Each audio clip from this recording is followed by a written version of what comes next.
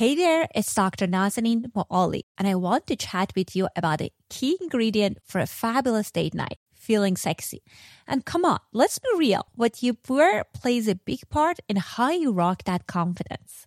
That's why I'm thrilled to introduce you to Quince. Quince brings you premium European linen dresses, blouses, and shorts starting at just $30, along with washable silk tops, 40-karat gold jewelry, and more. And guess what? All of their goodies are priced 50 to 80% lower than similar brands.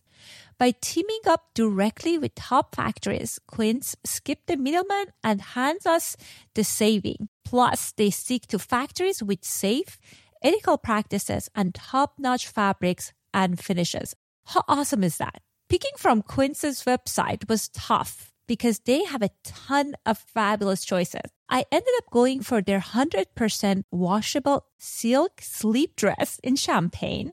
And let me tell you, my husband was floored. He's convinced whoever rocks this is in for a blast.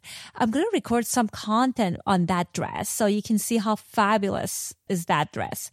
Elevate your date night style with Quince. Pop over to quince.com/sexology for free shipping on your order and 365-day returns. That's quince.com/sexology to get free shipping and 365-day returns. Quince.com/sexology.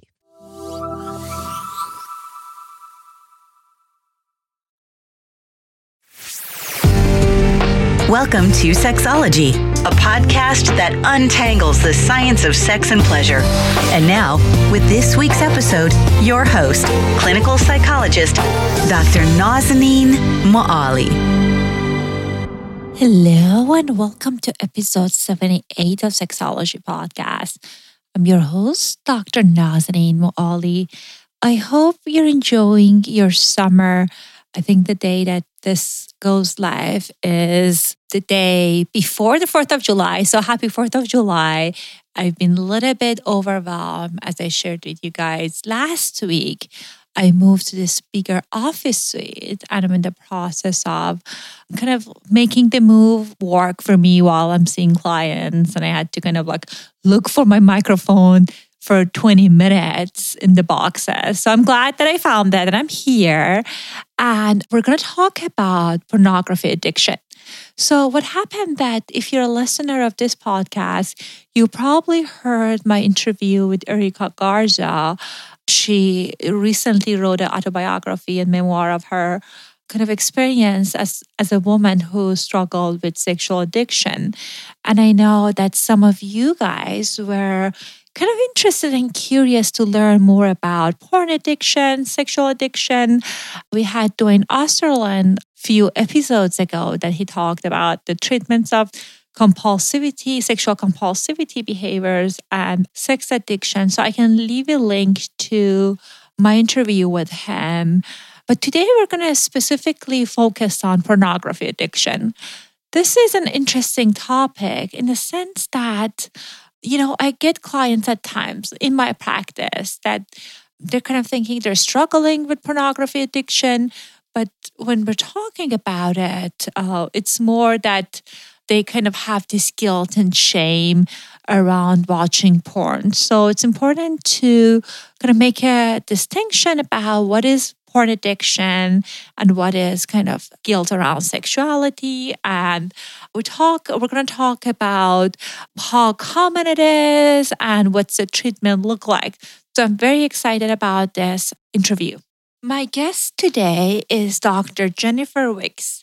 Dr. Jennifer Wicks is the founder and the director of Sexual Addiction Treatment Services, an outpatient treatment program for out-of-control sexual behaviors. She has over 12 years experience treating all aspects of addiction, trauma, and sexual addiction and sex offenders.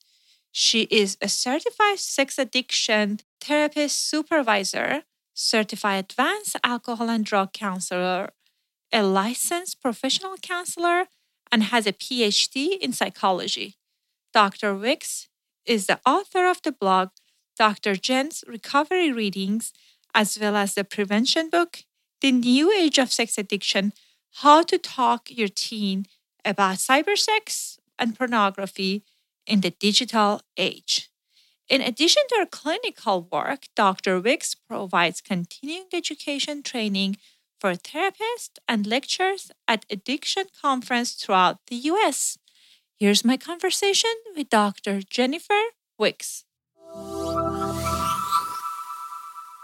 Welcome back to another episode of Sexology Podcast. I am so excited to have Dr. Jennifer Wicks in our show today. Dr. Jennifer, welcome to our show. Well, thank you so much for having me. I am so excited about our conversation today. We're going to talk about pornography addiction, as I mentioned during the introduction. And that is a topic that I see at times people coming in to my office and they have concerns and questions about it. So I hope our conversation will provide some information for people who are curious about this topic. So let us start with talking about what is pornography addiction. And that's a bit of a loaded question without being intentionally a loaded question, I think. It depends on what camp you come from. So I come from a philosophy that believes that pornography addiction is something that is a legitimate issue that many people struggle with. What we don't have is sort of a comprehensive diagnosis, because it's not in the DSM, so we don't have a checklist of things where we can say if you fit 2 categories from A and 1 category from B, then it's compulsive.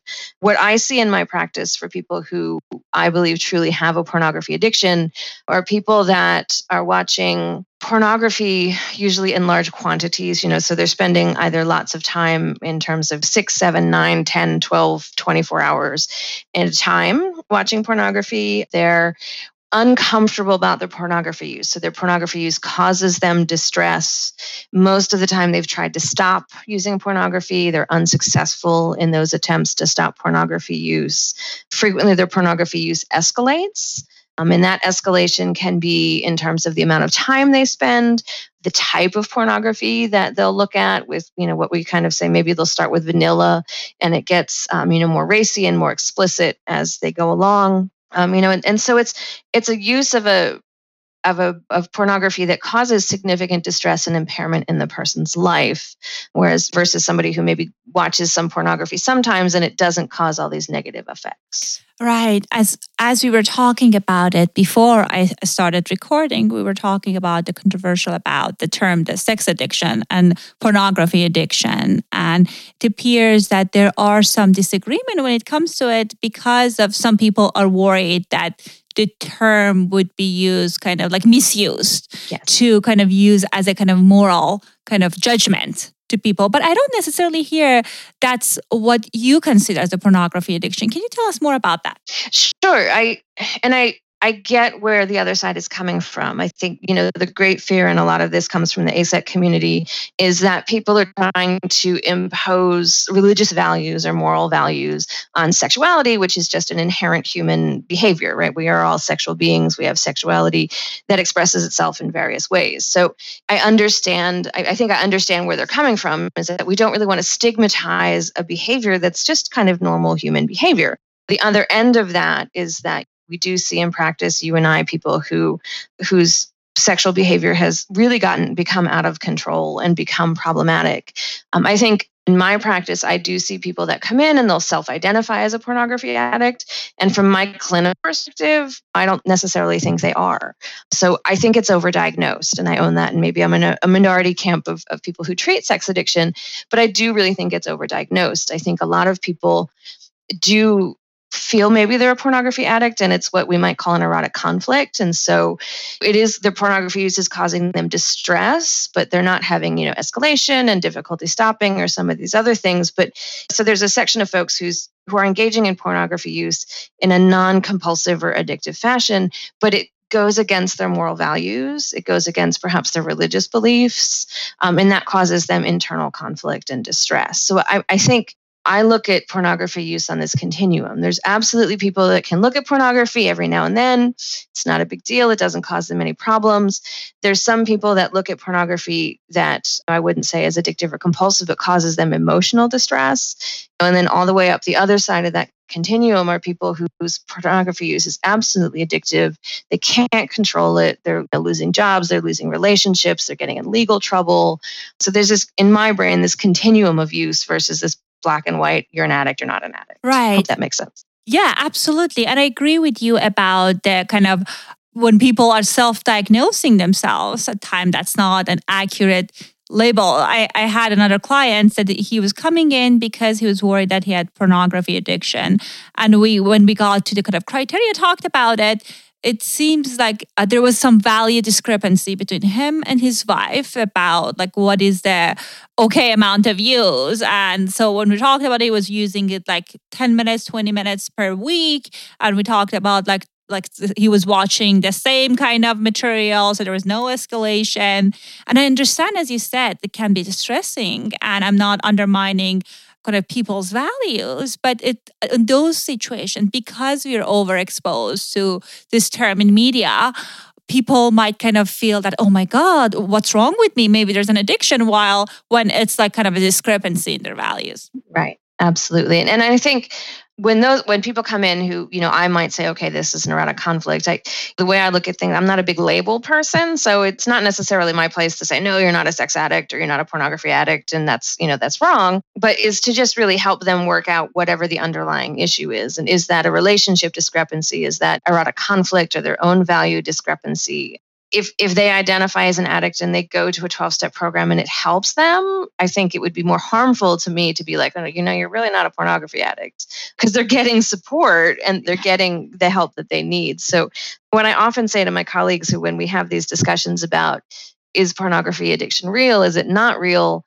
I think what that does is really does more harm to the clients than it does to anybody else, because we're having maybe these academic discussions about, is there enough data to suggest that the dopamine system is altered during pornography use, when really people are just engaging in behaviors and it's troublesome to them and we need to help them. And if they hear all of this stuff and say, oh, well, that's not real, that can cause even more distress for them. And so ultimately, I try to sort of make this distinction between this academic discussion we're having versus just what's the boots on the ground? What do people need who are coming into your office distressed about what's going on? Exactly. And you're right. So for those of our listeners that are not aware of, like ASAC, it was this conference that for sexual educators, sex therapists, people from clinicians and sex educators that were interested in these topics. And we just attended the conference. We just got back from the conference. And back to your point about academic discussion, I was in one of the sessions and they were talking about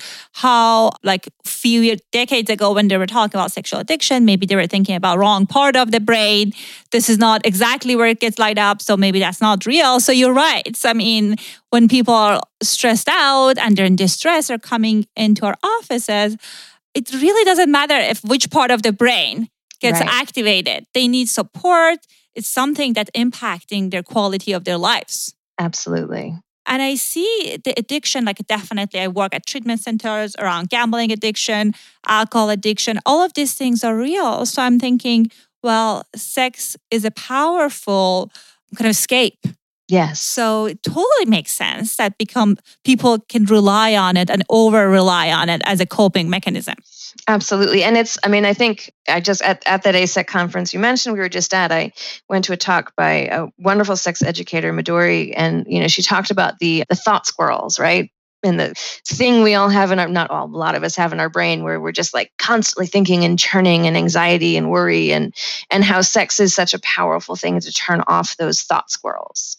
So I think that's part of why it can become so problematic for some people, is because sexual behavior, orgasm, is such a potent reward. It has to be, because that's survival of our species.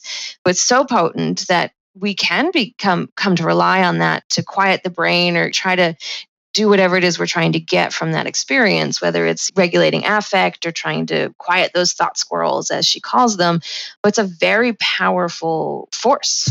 Right. And definitely helps with regulation of the mood. It can kind of like take you away from all the stress and all the struggles that you have. So again, I can totally understand that at times people that might not necessarily find other things rewarding or helpful to kind of like use it as their main coping mechanism. So one of the things that you talked about that was very interesting was about kind of escalation of the thing specifically around pornography.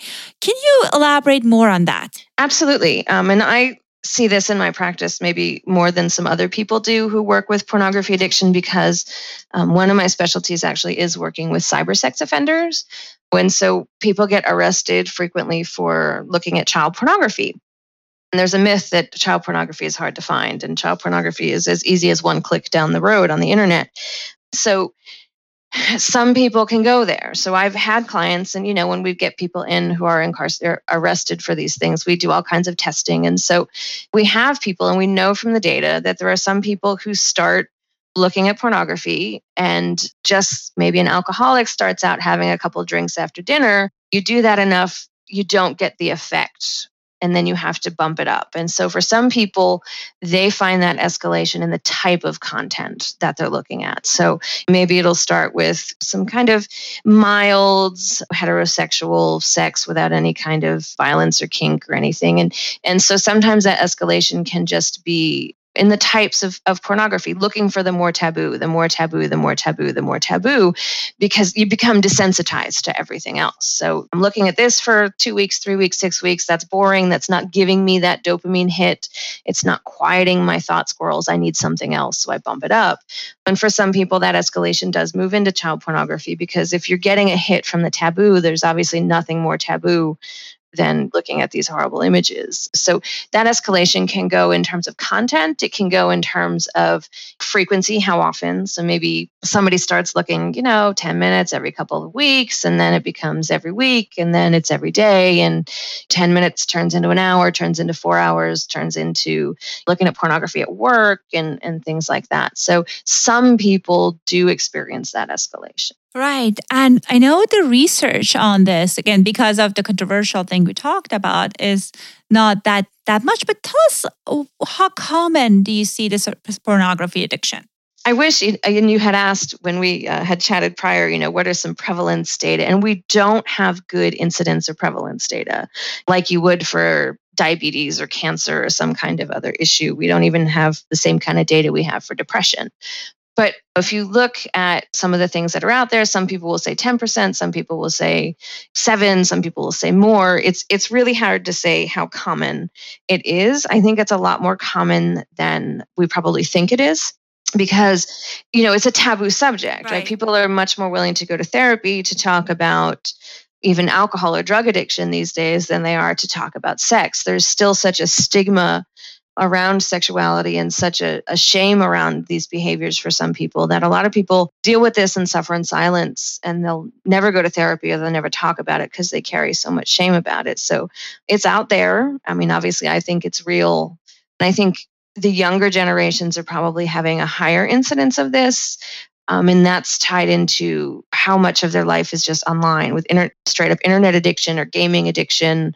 When you're living your whole life or large quantities of your life online, part of that's just going to be pornography as part of the course of that whole life cycle there. Right. And I think with younger generation being more vulnerable to this, it kind of remind me of my childhood when I was I'm going to probably age myself, but when I was growing up, there was just it wasn't that many, it was just videos. You had one videos and that was it, or late night, HBO things. But right now, with the advancement of technology, if you go to a porn site, you're watching something and constantly you get more suggestions of the exact thing that you want. Right. So algorithm constantly if there's an algorithm that kind of runs in the background and kind of fine tune what you like, and you're watching something and then you get 5 other suggestions of something that's really exciting and interesting. It would be so much more challenging to say no to that versus watching the same video. Right. And when it's on the same screen. And I mean, I think probably everyone has been on YouTube, at least in our country, that you're on there, you're watching a video. And as you say, on that right side of the screen is videos suggested for you. you can just keep clicking and clicking and clicking and clicking and clicking until you get down a rabbit hole that maybe you never intended to be down. And then you're in that algorithm zone and they suggest things. So technology has really ramped things up, ease and access of opportunity. They talk about the 3 A's of the internet, access. Well, now many, many, many people have access to it. It's not just wealthier people who can afford to have a PC in their home like it was back in the day. It's many, many people have a phone, they have a tablet, they have some way to access internet. Affordability is a big one. It's a lot cheaper than it was back in the day. Back in the day, even with internet porn, you had to buy it. You don't have to buy porn anymore. It's just boom, there it is. And the last one is anonymity, is that people think that when they're online, they're anonymous. I mean, from working in the legal system so much, I know that there's always someone watching you.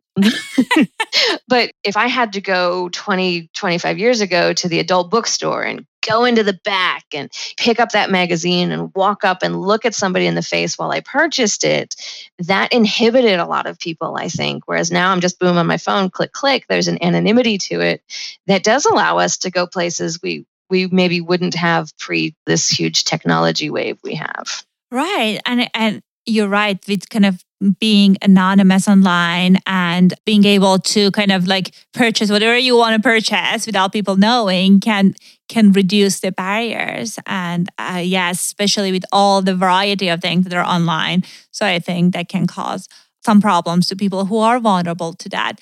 I guess the other thought that I have is that, like, many people, I'm not against porn. I don't think you are. So I don't think there is anything wrong with watching porn. But I bet, like, similar to alcohol, similar to substances, some people have more vulnerability to become addicted to using these tools as a problematic, kind of like become an addiction for them. Right. Can you tell us about what are some of the things that make people vulnerable to pornography addiction? So again, because the funding issues, we just don't have enough of that research. And so what I always think of if I look at my client base is the adverse childhood experiences research that has come out. And what we know is that the more adverse childhood experiences a child is exposed to, the more vulnerable they are, not only to physical illness in the future, but also addiction. So I think a lot of the folks that I see, some have a trauma history, whether that be physical abuse, emotional abuse, sexual abuse. Some folks have mental health disorders that they're self-medicating, depression. There is some data out there that shows that there's a correlation between people who struggle with pornography addiction and have ADHD, diagnosed with ADHD. And for some folks, it's a social isolation piece, right? If I've got some social anxiety or some issues interacting with people live face-to-face, that anonymity of the internet makes it easier for people to connect, which can be a really great and amazing and awesome, wonderful thing, but it also can have a little shadow side to that too. So I think I see everything. When I first started doing this work many moons ago, it wasn't so many younger clients and it was a lot more older clients. And I was seeing more of that traditional histories of abuse, histories of neglect. With the kids that are coming in, you're not necessarily getting those histories.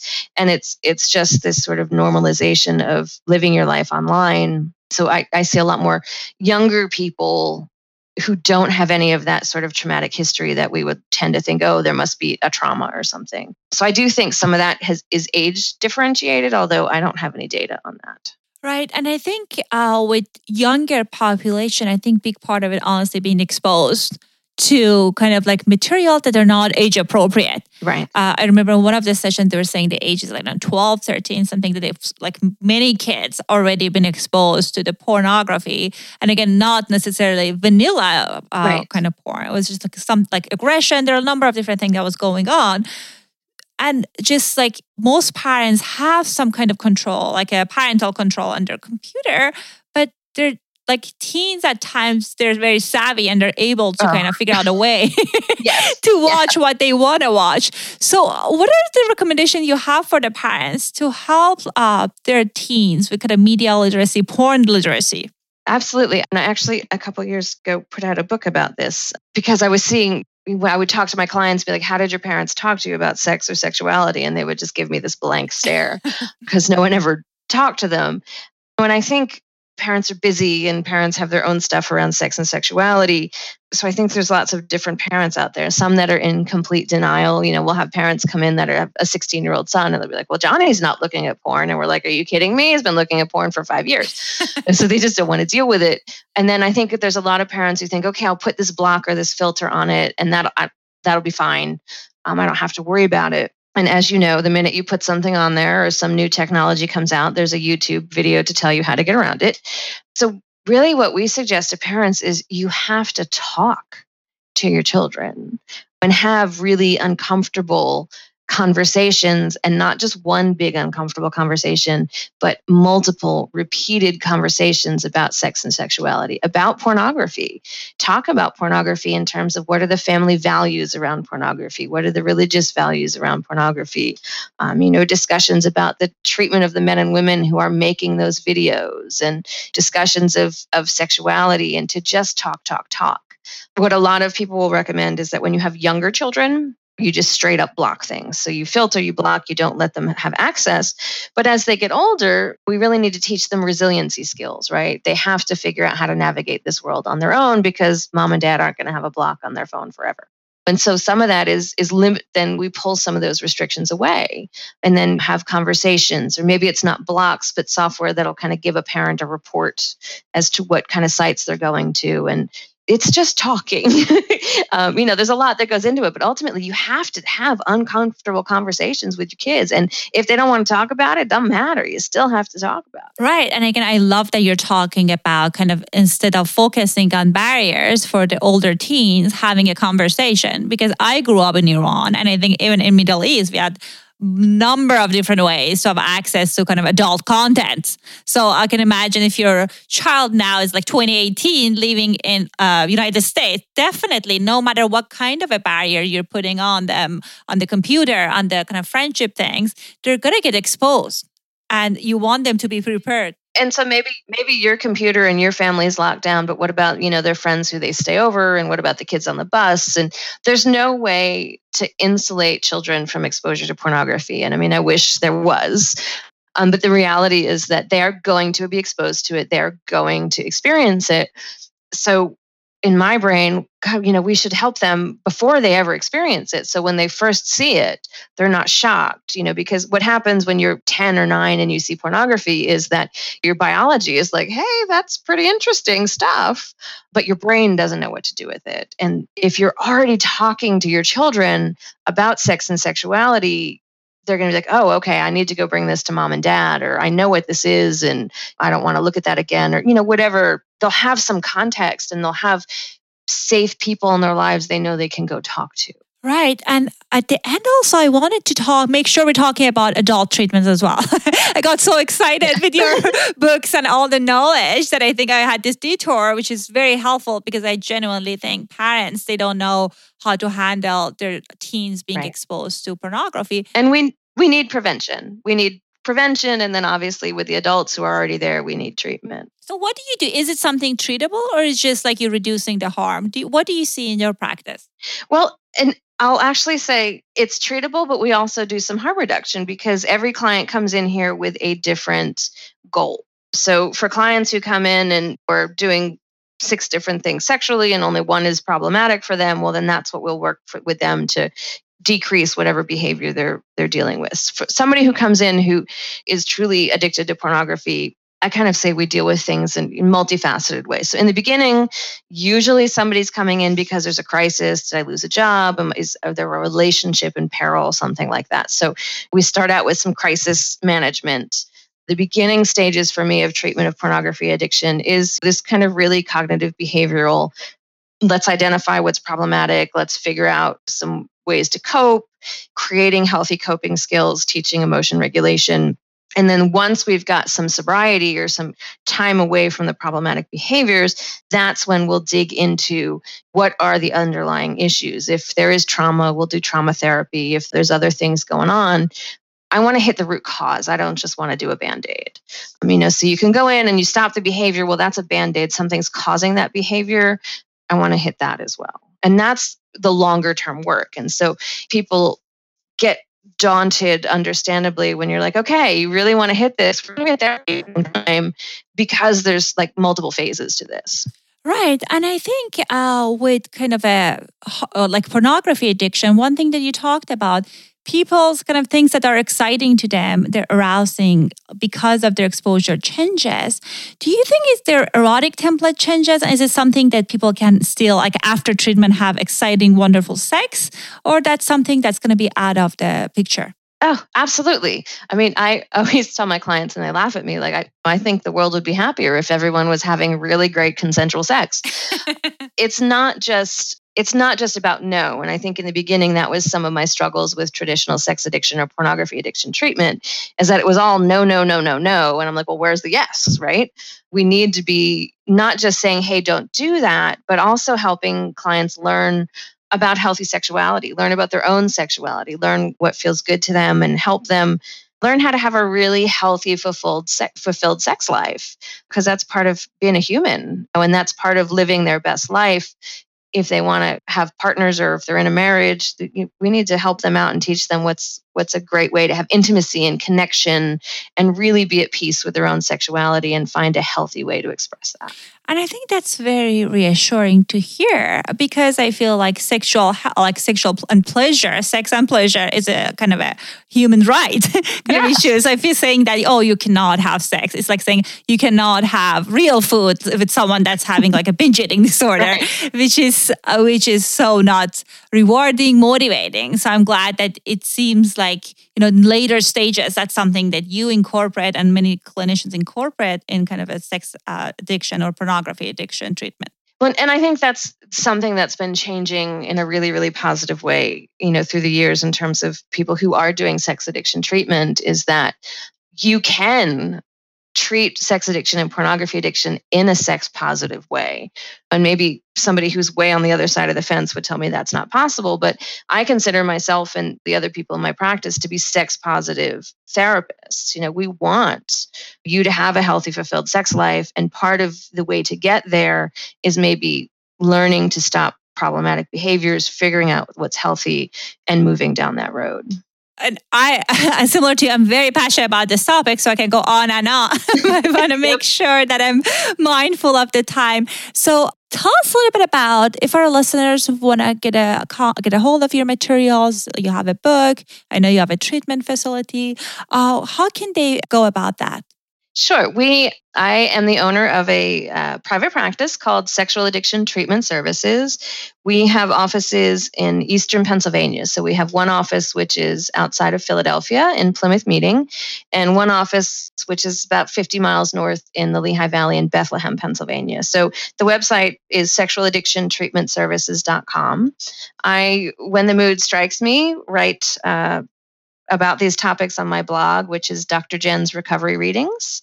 And so that you can find me there. The book I wrote, I think it was 2 years ago now it came out, is called The New Age of Sex Education. How to talk to your, it's a long title and I'm going to mess it up, but how to talk to your parents about, or your children about pornography and cybersex in the digital age. And that's on Amazon. So if you go on Google or on Amazon and just search The New Age of Sex Education, I should come up. Awesome. And you guys, if you're interested, I leave all this information in the show notes. You can just go about navigating there and finding those website there. Dr. Jennifer, thank you so much for your time. This was a wonderful and helpful conversation. Well, thank you so much for having me. I feel like you and I could probably talk about this for hours. Hopefully in future sessions. Thank you again. Thank you so much. Thank you so much for listening to this interview. And as I shared with you before, I was just kind of hesitant to kind of talk about pornography because, as you know, people at times have very strong emotions and reaction to this topic. And I know it is a loaded subject. As you know, opponent of it, pornography, kind of think it ruins the marriages. It causes lots of issue, like changes an erotic template, and people who are kind of like proponents of that, kind of like watching porn to talk about erotica, can improve your sexual lives, it increases excitement. And as you know, like any other thing in life, there is not necessarily either or situation. Some people are able to use porn without having an issue with it. And some people kind of like drinking, they're not able to do it in moderation. So I hope this conversation gave you some better understanding of what is pornography addiction and where to get help if that's something that you're struggling with. At the end also, I wanted to remind you, please don't forget to send me your questions. I want to make sure I'm talking about the things that are important for you. So if there's something around your sex life that you want to learn more about or you have question about, you can record your voice in my website or you can send me an email, drmoali@sexologypodcast.com. I'll do my best to kind of like express like all of the concerns that you have and to protect your confidentiality. So if you write me your names, I wouldn't out you unless you want me to kind of mention your name. Anyhow, I'll talk to you later. Have a great 4th of July. Thanks for listening to Sexology Podcast. For more great content, visit www.sexologypodcast.com.